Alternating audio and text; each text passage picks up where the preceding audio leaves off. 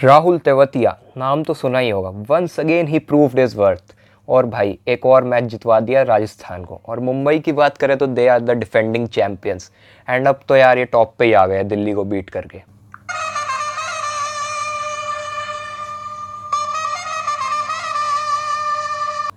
Welcome to that silent show #nothing over IPL। So भाई Sunday के दो मुकाबले थे और दोनों मैच काफ़ी अच्छे गए।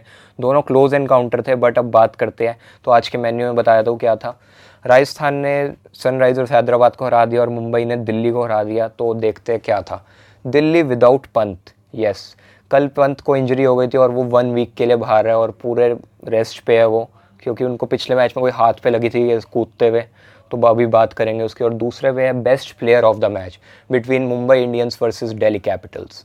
और थर्ड पे हम बात करेंगे Rajasthan on the rise. Yes भाई, Rajasthan is on the rise because of one and only Indian who has not played for India yet, Rahul Tewatia, best player of the match. तो अब बात कर लेंगे best player of the match. Hint तो आपको दे ही दिया Rajasthan Royals और हैदराबाद में कौन होगा best player of the match, but तब भी देखते हैं, पूरा उनके बारे में हिस्ट्री देंगे।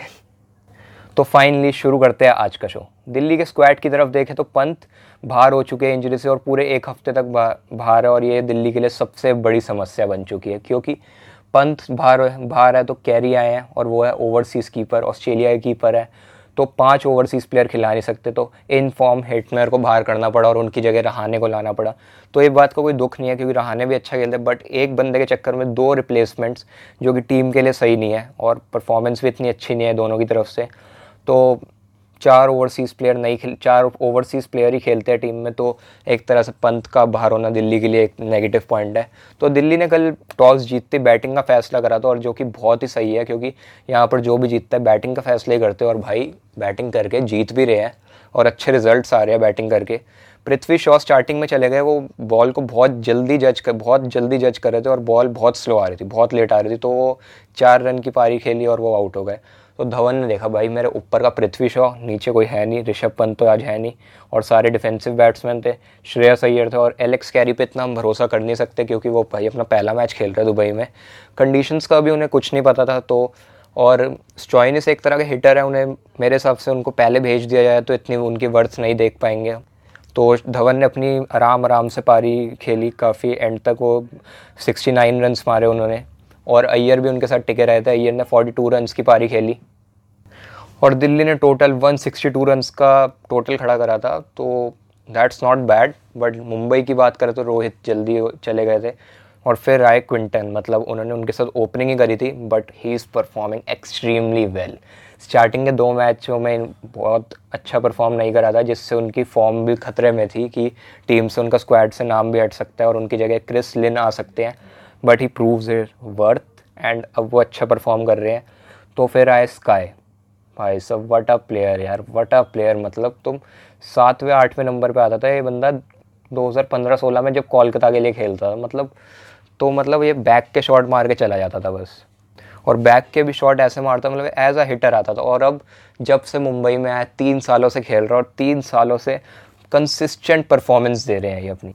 और मुंबई की टीम में जो धमाल मचा है, it's called how to grab opportunity. तो मुंबई ने ये मुकाबला जीत कर टॉप पे रह गई थी। और हार्दिक पांड्या का बर्थडे भी था, तो बर्थडे की बहुत शुभकामनाएं हार्दिक पांड्या को। बट वो चल नहीं पाए, 0 पे आउट है अपने बर्थडे पे। कुछ नहीं होता, मुंबई जीत गई भाई, इस बात की खुशी होनी चाहिए।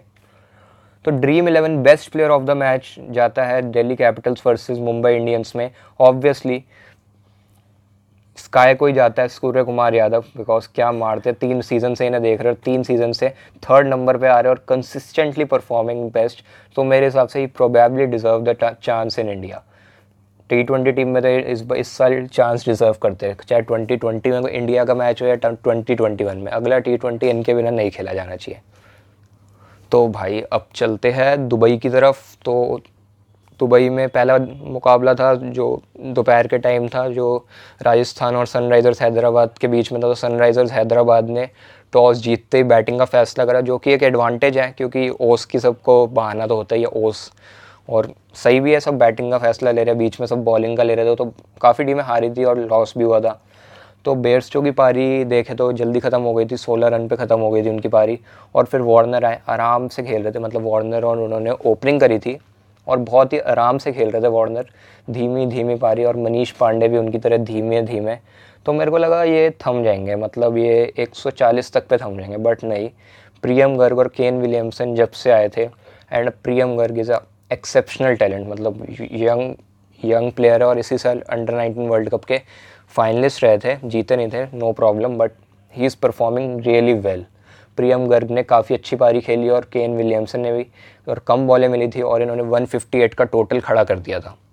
तो फिर राजस्थान की बात करें तो राजस्थान में पहला मैच अपना बेन स्टोक्स खेल रहे हैं, जिन्होंने ना बैटिंग प्रैक्टिस करी, ना नेट प्रैक्टिस करी, ना अपने वहाँ प्रैक्टिस करके आए, बट उन्हें तब भी ओपनिंग करा दी थी। और राजस्थान में अभी तक 18 चेंजेस हो रखे हैं, but I don't know what is going on, but anyways Rajasthan ने तब भी, राजस्थान के 3 स्टार्टिंग के overseas player, Ben Stokes, Jos Buttler और स्टीव स्मिथ तो रन आउट हो गए थे, तो इनकी टीम एक तरह से ख़त्म हो गई थी, कोई इनकी टीम में बचा नहीं था। फिर रॉबिन उथप्पा आए थे, उन पे सारी रिस्पॉन्सिबिलिटी, बट वो भी नाकामयाब रहे।